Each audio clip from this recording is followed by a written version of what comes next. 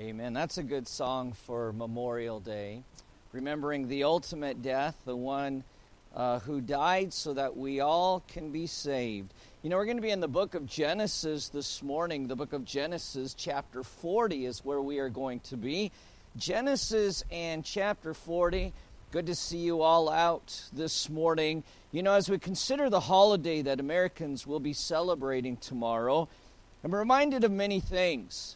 First, I'm reminded that we live in a great country whose history is scattered with heroes who paid the ultimate price for life, liberty, and the pursuit of happiness. I'm reminded of a very young man who got caught while spying on the British Army and declared that his great regret was that he had only one life to give for his country. And then he willingly gave that life. We could give the testimony of many others who went to war to fight on behalf of this beloved country. Many others who went to war to fight and never came back. Many whose blood was spilled and eventually soaked up by the soil in which they rested. From the revolution here on our own shores to the blood-soaked islands of Corregidor. From the soldiers who headed to Vietnam to the frontline workers who rushed the Twin Towers, some of whom would never be heard from again. God forbid that we would ever live in a country filled with schools that no longer take the time to stand for the Pledge of Allegiance to the flag, lest we forget the sacrifices made for that flag. Memorial Day is kind of like Thanksgiving. It's a day which we remember with grateful hearts and attitudes all those who died to help keep us safe and to help keep us free. I believe this year we should extend Memorial Day not only to our fallen soldiers, but perhaps even to the many police officers who, through the course of this last year, have given their lives as politicians have become less supportive of the men in blue, causing criminals to be more calloused.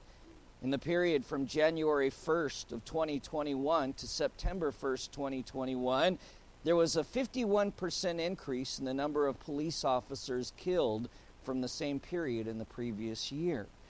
Tell me that the support of the politicians don't have a part in that.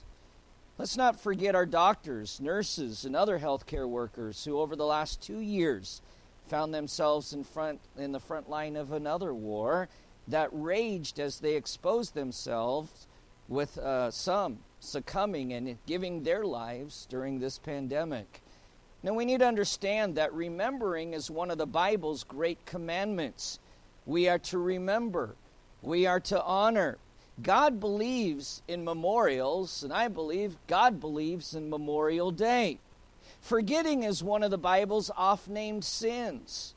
The command to remember, Exodus chapter 13, verse number 3, says that Moses said unto the people, "Remember this day in which ye came out from Egypt, out of the house of bondage. For by strength of hand the Lord brought you out from this place." And we need to remember the day that God brought us out of bondage. If you know Christ as your personal Savior, you ought to mark that day in which you accepted Christ as your Savior. One of my great regrets as a Christian is that when I accepted Christ as my Savior, no one told me, you need to mark that day. You need to put it in your Bible. You need to put it on your calendar. Of course, I was only 7, almost 8 years old. I know the approximate time of year, but I don't have the exact date. I always tell people that I lead to the Lord. You write this date in your Bible. You write this date on your calendar. It's even more important than your physical birthday. This is your spiritual birthday. This is the day that God brought you out of bondage. And I think we ought to remember. If you don't have such a birthday, Jesus says this, unless a man be born again, he cannot see the kingdom of God. And I would urge you this morning, I would encourage you, I would beg you, boy, before you leave here, accept Christ as your personal Savior. Have a spiritual birthday today. And as the children of Israel were told, remember this day that you were brought out of bondage. Remember the day that you were saved from your sins.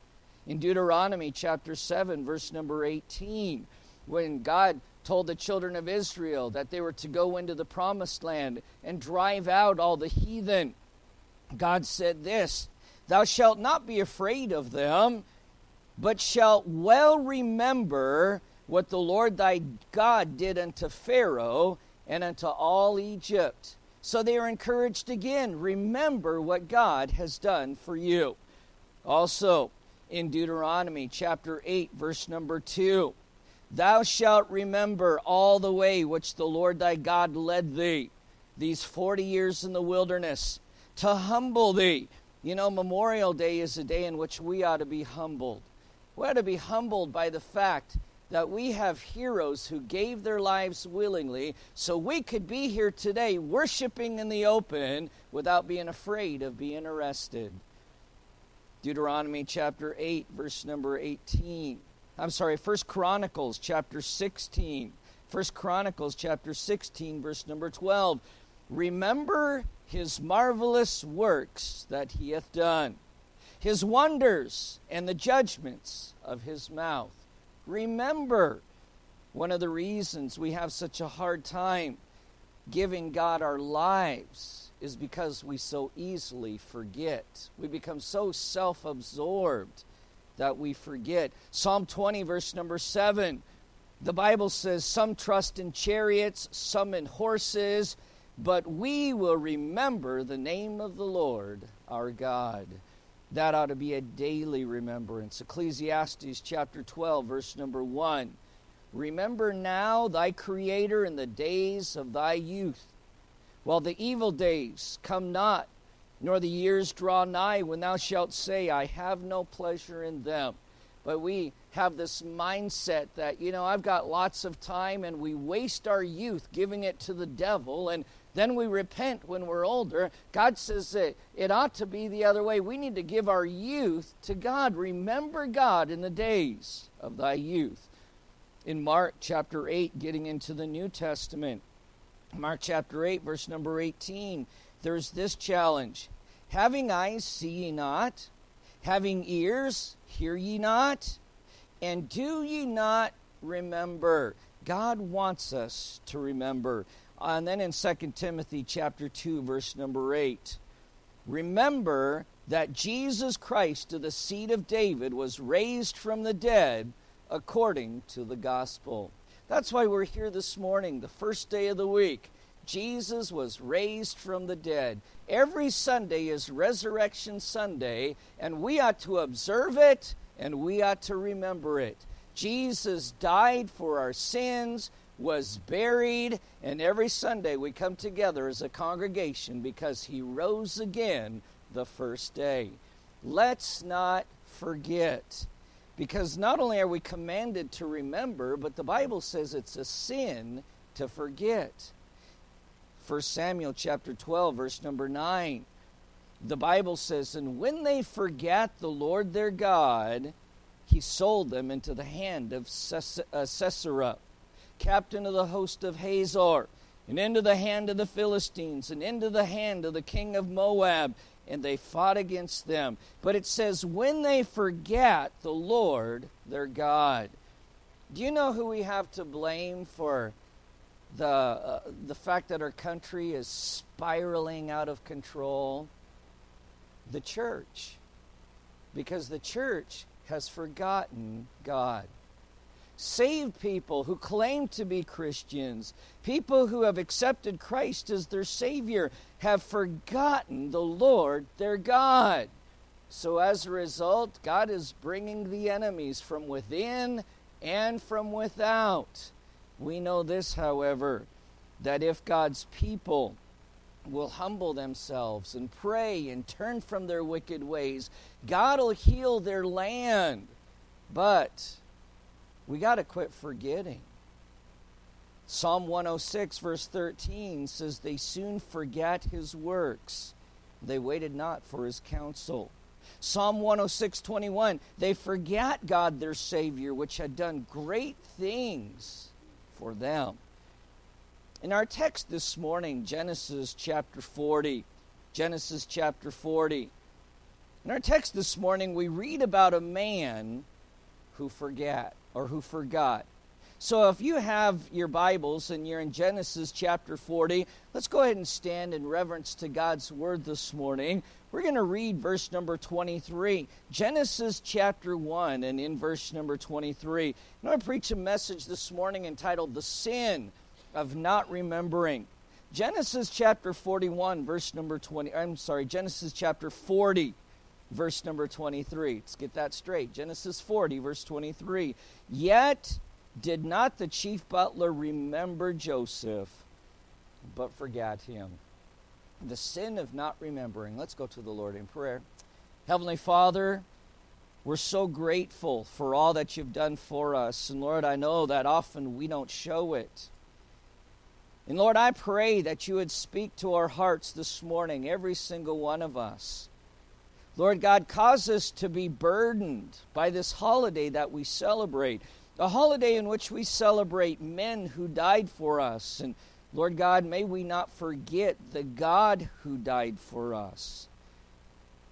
Lord, I pray that if there's anyone here who does not know Christ as personal Savior, cause them to see their need this morning. And Lord, we're so grateful for all that you've done. May we not walk out of here the same way in which we came in this morning. And we thank you in Jesus' name. Amen. All right, you can go ahead and be seated. As I said in our text this morning, we read about a man who forgot. It's the last thing that is said about him, that he forgot him. He would admit 2 years later that his lack of memorial was in fact due to ingratitude and was in fact sin. We can come up with all the excuses that we want. Well, I just got too busy. I just don't have the time. But here's a man who forgot, and later on the Bible tells us in Genesis chapter 41, verse number 9, that he says, I do remember my faults this day.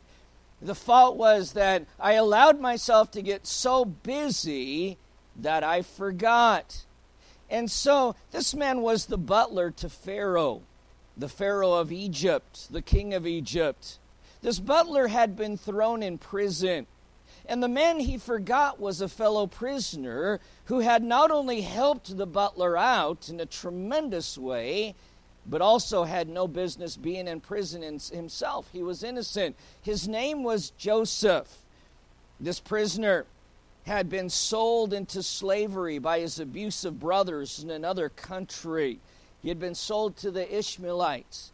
The Ishmaelites took Joseph and took him down to Egypt, where they thought they could get the best price for him, and they sold him to an Egyptian officer whose name was Potiphar. And then, of course, Joseph went and he worked for Potiphar as a servant, as a slave, but he did such a good job, it wasn't long before Potiphar put him in charge of his entire household. But Potiphar had a wife, and his wife had an eye for Joseph. And the Bible tells us that Potiphar's wife one day caught Joseph when he was alone and tried to seduce him. He refused, on the other hand, ran out of the house, left his coat, and then she cried that he tried to rape her. And she cried loud enough that Joseph ended up in prison as an innocent man. While there, Joseph was a model prisoner, even serving and eventually serving the butler of the king, or the butler of Pharaoh. I want to break up our story this morning into 4 parts. The sin of not remembering. And the first part, number 1, is the crisis this morning. I want us to look at the crisis that this butler here encounters. First of all, this butler was thrown into prison because of an offense. And we can read about that offense in Genesis chapter 40 and in verse number 1. Genesis chapter 40 and in verse number 1. Joseph has already been thrown in prison. But in Genesis chapter 40, verse number 1, the Bible says, it came to pass after these things that the butler of the king of Egypt and his baker had offended their lord, the king of Egypt. And Pharaoh was wroth against 2 of his officers, against the chief of the butlers and against the chief of the bakers. And he put them in ward in the house of the captain of the guard, into the prison, the place where Joseph was bound.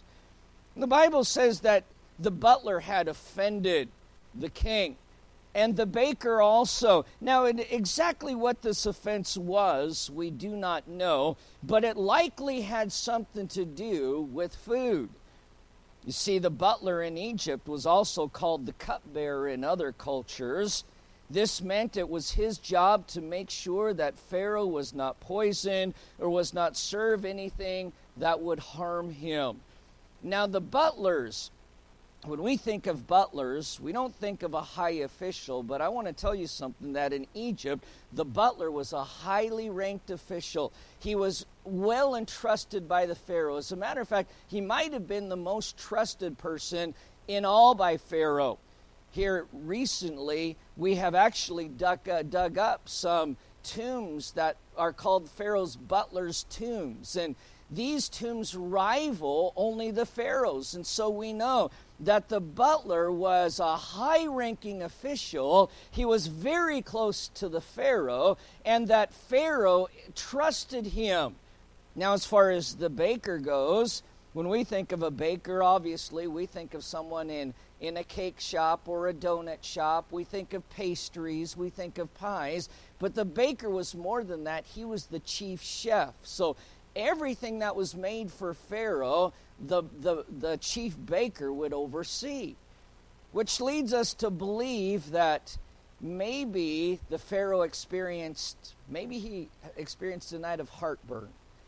The next day he woke up and he thought, I don't know what that baker made for me, and I don't know what that butler served me, but it kept me up all night. We know some of these guys were kind of bipolar. You just never knew. When they had all this power, you never knew what kind of a mood they were going to wake up in. And one day you might be their best friend, and the next day, if they had heartburn all night, you might be their worst enemy. And it might very well be that the Pharaoh had heartburn all night. He was up all night, pacing the floor. Oh, man, this is just killing me. And the next morning he said, I want to see the baker, and I want to see the butler. And he asked them, what did you guys serve me?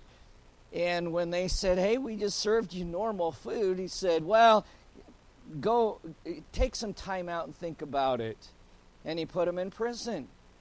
But more likely, as I read all this, more likely what may have happened is the baker and the butler knew each other very well, and the baker had been the baker, or the chef had been the chef for a long time. It could be that the butler got a little bit lazy, and the chef decided, I'm going to try to poison Pharaoh. It might have been food poisoning. We don't know. We just know that it was offensive enough that the Pharaoh took two of his highest officers and threw them in prison. There may have been an investigation, and in the investigation, Pharaoh found out the butler was innocent, but the baker may very well have been in on it, because the baker ends up dying. The butler ends up getting back to his office. And so we really don't know. And apparently God didn't think that it was necessary for us to know, because he didn't put that in the notes. We just know the Pharaoh was offended, and these two men's lives were in jeopardy, and they were placed there in the prison. But while they were in prison, the Bible says that both the baker and the butler had a dream. And this dream bothered them. Matter of fact, it bothered them so much that one day Joseph, who was serving them there in the prison, came to them and saw that their faces were white as sheets. And he asked them, what troubles you? What's wrong with you? And so they told him, both of us have had a dream. The Bible tells us that the butler told him about a dream, and the message of the dream was delivered by a man of God. And so, because the Word of God was not complete in the days of Joseph, dreams were sometimes messages from God himself. And today we have God's Word to lead us and to guide us. Aren't you glad that your dreams really don't mean anything today? Boy, some of the crazy dreams that I've had, I'm so glad they don't mean anything. Sometimes we'll dwell on these dreams and think, man, what is that telling me? Thank the Lord, it doesn't mean anything today. It's just, sometimes it's what's on your mind, and sometimes it's what Satan puts on your mind while you're asleep. But thank the Lord, they don't have meanings today like they used to. If a dream will never supersede the Word of God anyway. But in those days, God sometimes would speak to people in dreams. And they said, man, we have had a dream. The butler said, Joseph, I've had a dream, and it's just bothering me. I don't know what this dream means. And so Joseph said, well, you know that interpretations belong to God. Try me. Tell me the dream. And so then Joseph was given the message regarding this dream.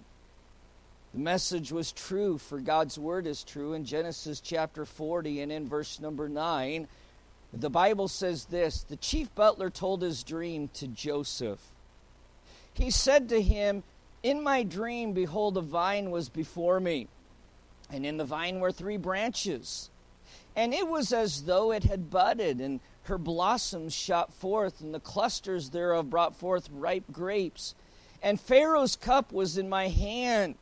And I took the grapes and pressed them into Pharaoh's cup, and I gave the cup into Pharaoh's hand. Now Joseph said unto him, well, this is the interpretation of it.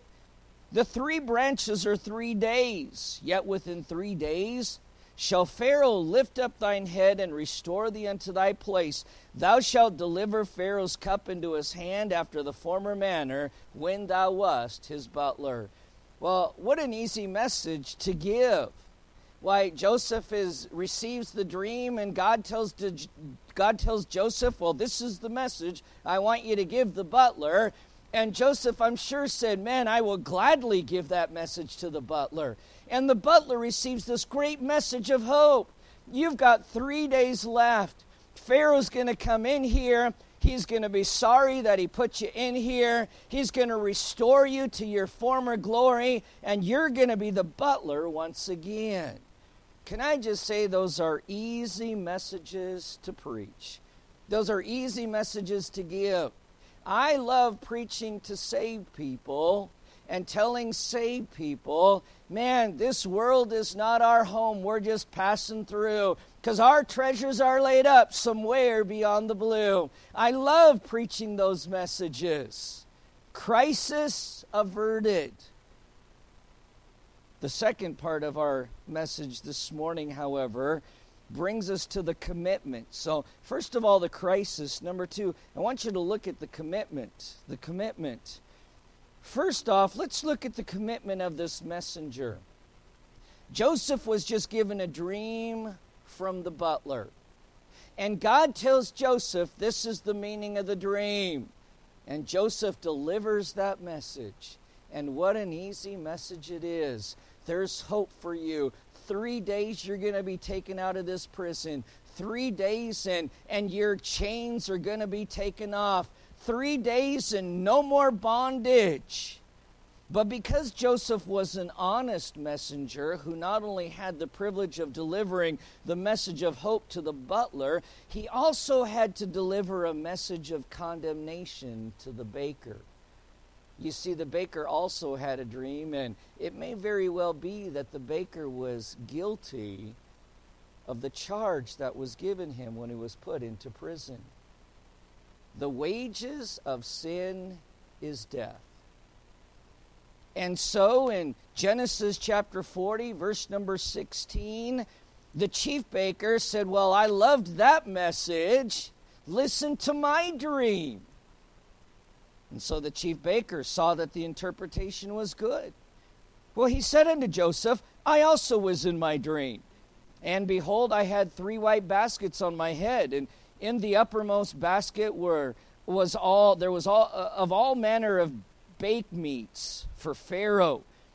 And the birds did eat them out of the basket upon my head. And Joseph answered and said, well, this is the interpretation thereof. The 3 baskets are 3 days. Well, so far, so good. It sounds an awful lot like the butler's dream.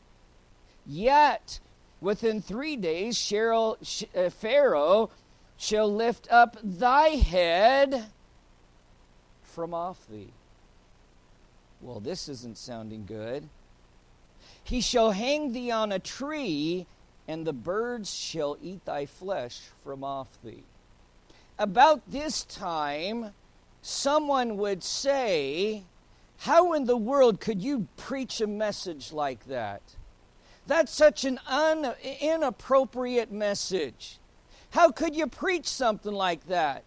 Why, don't you know that we serve a God of love? Don't you know we serve a God of grace? Don't you know we serve a God of mercy? How dare you, Joseph? How dare you preach a message like that?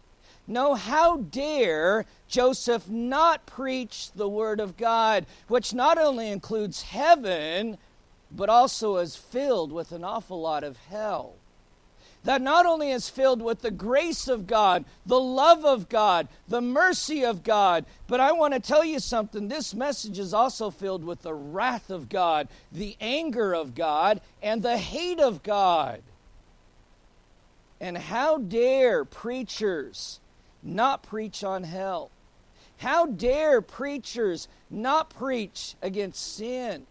How dare preachers only have the idea that when you come into this congregation, I want you to feel comfortable. Hey, do you think it was comfortable for Joseph to preach this message? These were individuals he'd gotten close to. Individuals he obviously loved. And individuals that had become very good friends of his. You know, some people want to shun preachers of God who preach the whole truth.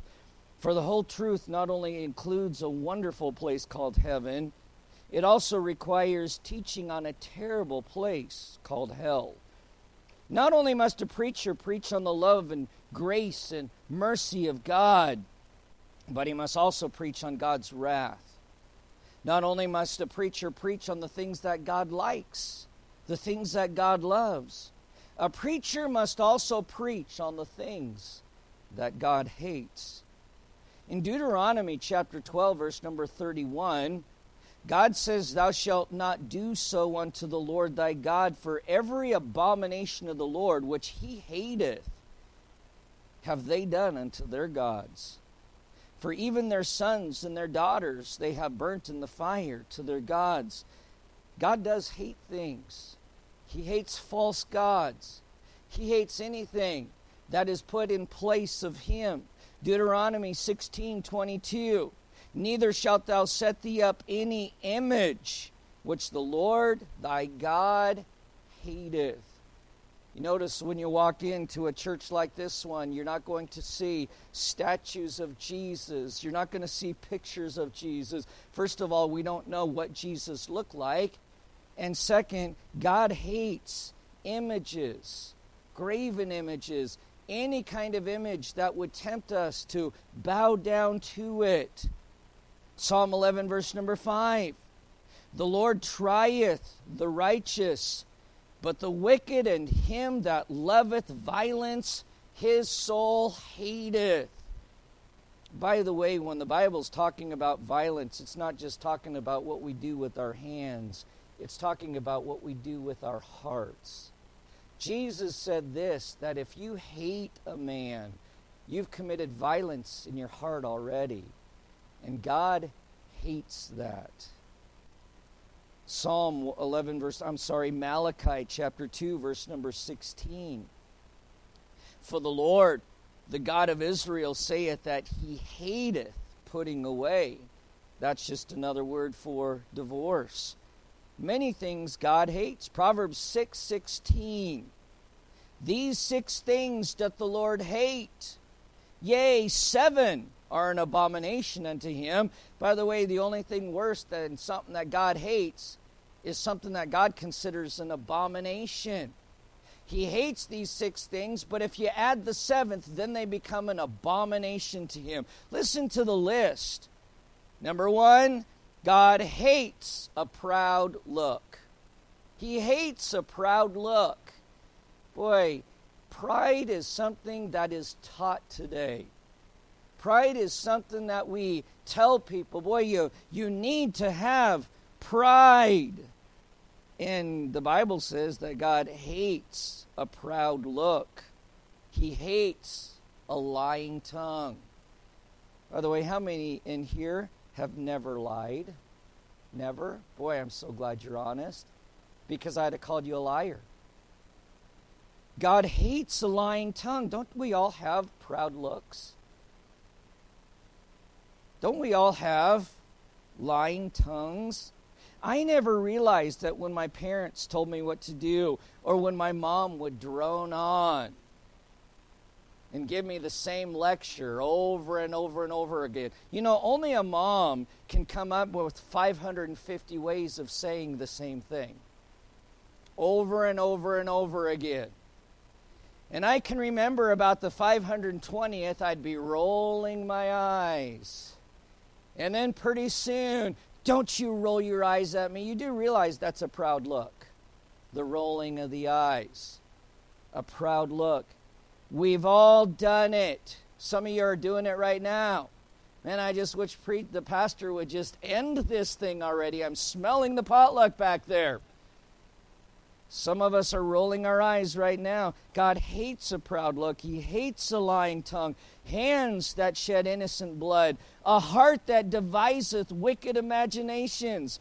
You know, as I was reading this list, I was thinking how I've done pretty much every single one of these things. I was thinking how my brother and I, devising wicked imaginations, we'd lay in bed, we shared a room when we were kids. And we would just devise wicked things at night, things we weren't supposed to do. We'd send each other out on these missions, even though Mom and Dad said, you're supposed to stay in bed, go to sleep. Well, you know, disobeying your parents is one of the things that God hates. But we would just devise things, and we'd dare each other, go to the kitchen, get a piece of chocolate cake, and bring it back. We would go on these missions, and every once in a while, we'd get caught, and that was not fun. But the Bible says this, that foolishness is bound in the heart of a child. We all devise wicked imaginations, yet God hates it. Feet that be swift and running to mischief. You may remember on the school ground, fight! And what did everybody do? We all follow the leader. Let's head for the mischief. Let's run to the fight. God hates that. A false witness that speaketh lies. We've all done it. And he that soweth discord among the brethren. This is a list of 7 things that God says is an abomination. You know, not one of them deal with homosexuality. Not one of them deal with fornication. They're all things that we all do regularly. God hates them. These are the things that condemn each and every one of us to an eternal hell. That's the message that God has for us. Not only did the messenger, Joseph, give the message of hope, he also gave a message of condemnation. Why, when the butler said, well, I like that message, here's my dream, Joseph says, well, I'm going to have to be honest for you because I'm committed as a child of God, as a messenger of God. I've got to tell you the honest truth. And it's not good. It's not pleasant. It's not going to make you feel good. It's not going to make me feel good. Thank God for committed messengers who preach not what we want to hear, but what we need to hear. But then Joseph has this request, and he asks for the butler to commit to him. I want you to notice in Genesis chapter 40 and in verse number 15, Genesis chapter 40. Verse number 14, Genesis chapter 40, verse number 14.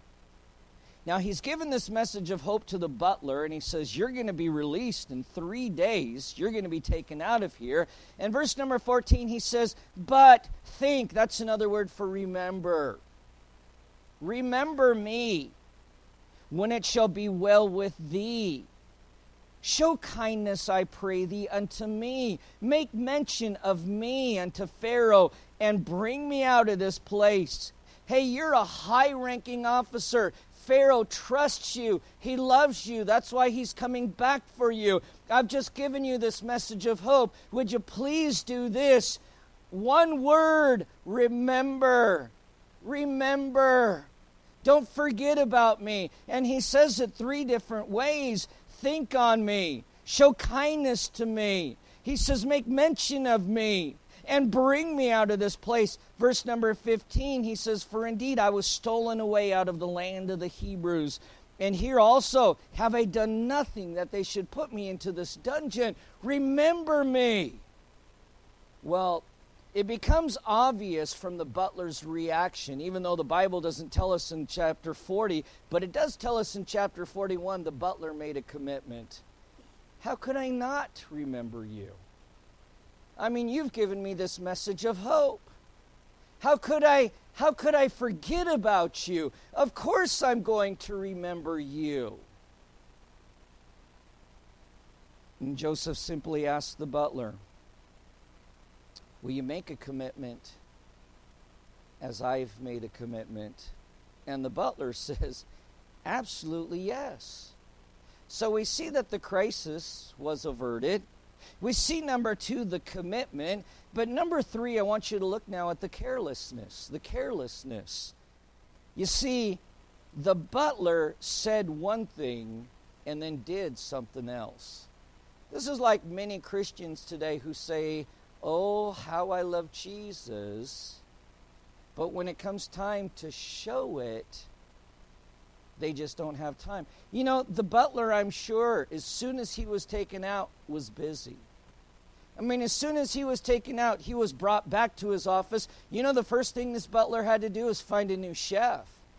And so there were applications to go through, resumes to consider, because that would have been his job. So now he's looking for a new chef. He's busy and he's stressed out because the Pharaoh says, I need a new chef. I need someone I can trust. I'm putting that on you. That's your job. So immediately he's got all this pressure on him. He's got this job and he's got this office, and immediately he becomes careless with his commitment to the man who had helped him while he was in prison. Is that not the same excuse Christians give? I'm so glad Jesus saved me. I'm so thrilled that Jesus died on the cross for my sins and that I've accepted him as my Savior. Because of that, I'm on my way to heaven. When Jesus says, remember me, oh, but God knows my heart. I'm just so busy. I just have so many things to do. I mean, there's the job, and then there's playtime, and there's hobbies, and there's workouts, and there's this, and there's that, and I know God understands. It's crazy. Many verbal commitments are made with people's lips, but not with their hearts. In Isaiah says this concerning God's people.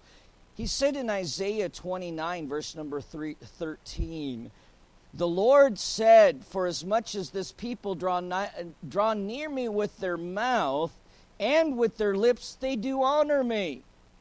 But they've removed me from their heart, and their fear toward me is taught by the precept of men. In other words, they sing, oh, how I love Jesus on the one hand, but on the other hand, they don't even have time to go to church. Mark chapter 7, verse number 6, Jesus seconds this. He answered and said unto them, well hath Isaiah prophesied of you hypocrites, as it is written, this people honoreth me with their lips, but their heart is far from me. By the way, you think Joseph preached a tough message? You ought to hear some of the messages that Jesus preaches. He used words like hypocrites and white-walled sepulchres. So there was an action on behalf of the butler that proved his commitment wasn't what he had made with his mouth. But then there was the application here. The casualness in Christianity today is a result of forgetting who we are and who Jesus is and what Jesus did for us. The casualness in churches is the result of forgetting what the church is. The church is not our place. It's not our club. The Bible tells us it's the house of God. It's the church of the living God. Which is why, even though we live in a casual society. Everything has become casual today. But I want to tell you something. According to the Word of God, the church ought to be different than our society. Crisis was averted. The commitment was made. The casual response. But number 4, I want us to look not only at the carelessness, but number 4, let's look at the consequence. What are the consequences of being so casual in our Christianity? What are the consequences of being so careless with our commitments? Well, first of all, let's look at Genesis chapter 41. Genesis chapter 40 ends with Joseph being forgotten by a man who was just too busy to remember him. I'm sure he didn't forget him on purpose. He just was too busy to forget about him. Genesis chapter 41 now, and in verse number 1, gives us the first consequence. The Bible says, and it came to pass at the end of 2 full years. So Joseph said, remember me. 3 days later, the butler's gone, and now 2 more years passes by. You understand that Joseph wasn't on vacation. He was in prison. And as bad as our jails and our prisons are today, they can't compare to what a prison was in Egypt. In times gone by, these places, they stunk. Oftentimes, they were caves. They were holes.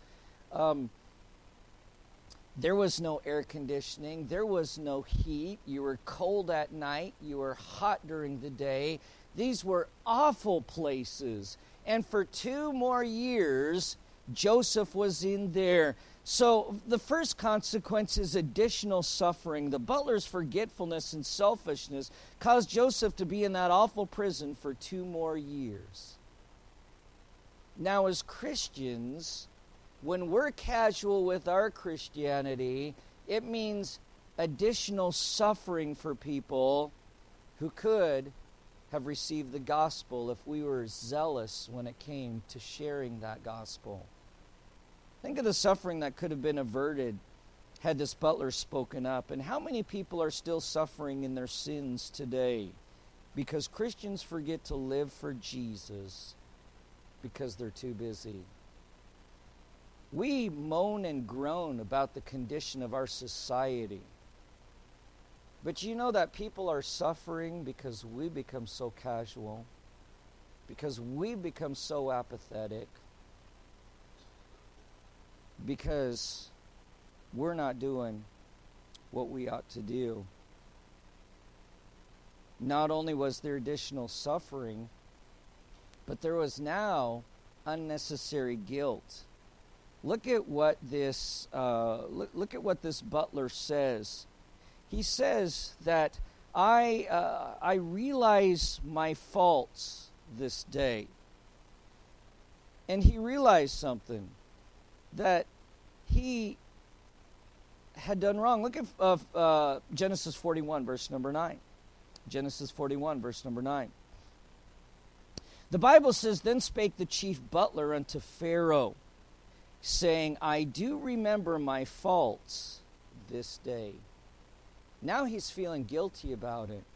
Now, what has happened is now Pharaoh has had a dream. 2 years later, Pharaoh has a dream, and he tells everyone, I've had this crazy dream, and it's just bothering me. It's keeping me up all night. I don't know what to do about it. I don't know what it means. word comes to the butler, and I'm sure that Pharaoh confided in the butler. Remember, this would be his closest officer. And now all of a sudden, the butler goes, "Oh my goodness. I know just what you need. And man, I've got to apologize because this could have been taken care of a long time ago. This should have been taken care of a long time ago." And now he says, "Boy, I do remember my faults. It's being brought back to me. You do understand that your apathy in Christ is going to come back. It may come back in your children. When your children are going through it, when they're adults, they don't know Christ as their personal Savior, and or they're not in church because you were apathetic, and now you realize you've made a mess not only of your own life, you've made a mess of your kid's life. And that ought to make you feel guilty. That ought to make you feel crummy. You ought to get on your knees as this butler did and said, "Man, now my faults are coming to me. I'm realizing it. I'm realizing what I've done. I have added suffering that was so unnecessary." This butler is remembering Joseph's been in there now for 2 years. He's been suffering, and it's been so unnecessary only because I have been so apathetic. I allowed myself to get so busy, I forgot about the person who helped me out. But not only that, now this butler is going to have to face Joseph. Here's an interesting thing. Joseph was just a fellow prisoner, but Joseph is about to become the second highest ranking official in all the land, which means even the butler is going to have to answer to him. And I wonder what that meeting was like. Well, we know this. Joseph was very gracious and forgiving. But the butler had to face him. You know, Christian, just because you're saved and on your way to heaven does not mean that you're free from answering for your apathy. As a matter of fact, Scripture says this, that we are all going to give an account to Jesus. That we're all going to come before the judgment seat of Christ one day and give an account for the things that we've done in this body, whether it be good or whether it be bad. And I guarantee you the excuse Jesus is going to hear more often than not is, "Well, you know, I just got busy, Lord. I just got busy." Jesus just says, "Hey, I've saved you." We're going to talk about this in the afternoon service. "I beseech you, therefore, brethren, by the mercies of God," because God has been merciful and because God has been so gracious, "present your bodies a living sacrifice, wholly acceptable unto God." It's your reasonable service. It's reasonable that God would ask us to remember Him when He died for us. He became sin for us. You know, Memorial Day is a day in which we remember those who died in our stead. Let's not forget the greatest sacrifice of all, the Savior who died so we can have eternal life. Don't forget to call upon Him. If you're here this morning, you've never accepted Christ as your personal Savior, we're about to have an invitation. He died for you. Don't turn that away. Don't forget to call upon Him. Don't forget to live for Him every day. Don't forget to tell others about Him. Joseph simply said, "Think on me when it shall be well with thee." Well, we can sing today. If you know Christ as your Savior, you can sing, "It's well with me. It's well with my soul." It's well with my soul because Jesus died on the cross, paid the price for my sins, and I no longer have that burden on me. But when it's well with you, remember him. Let's have every head bowed and every eye closed. With every head bowed and with every eye closed.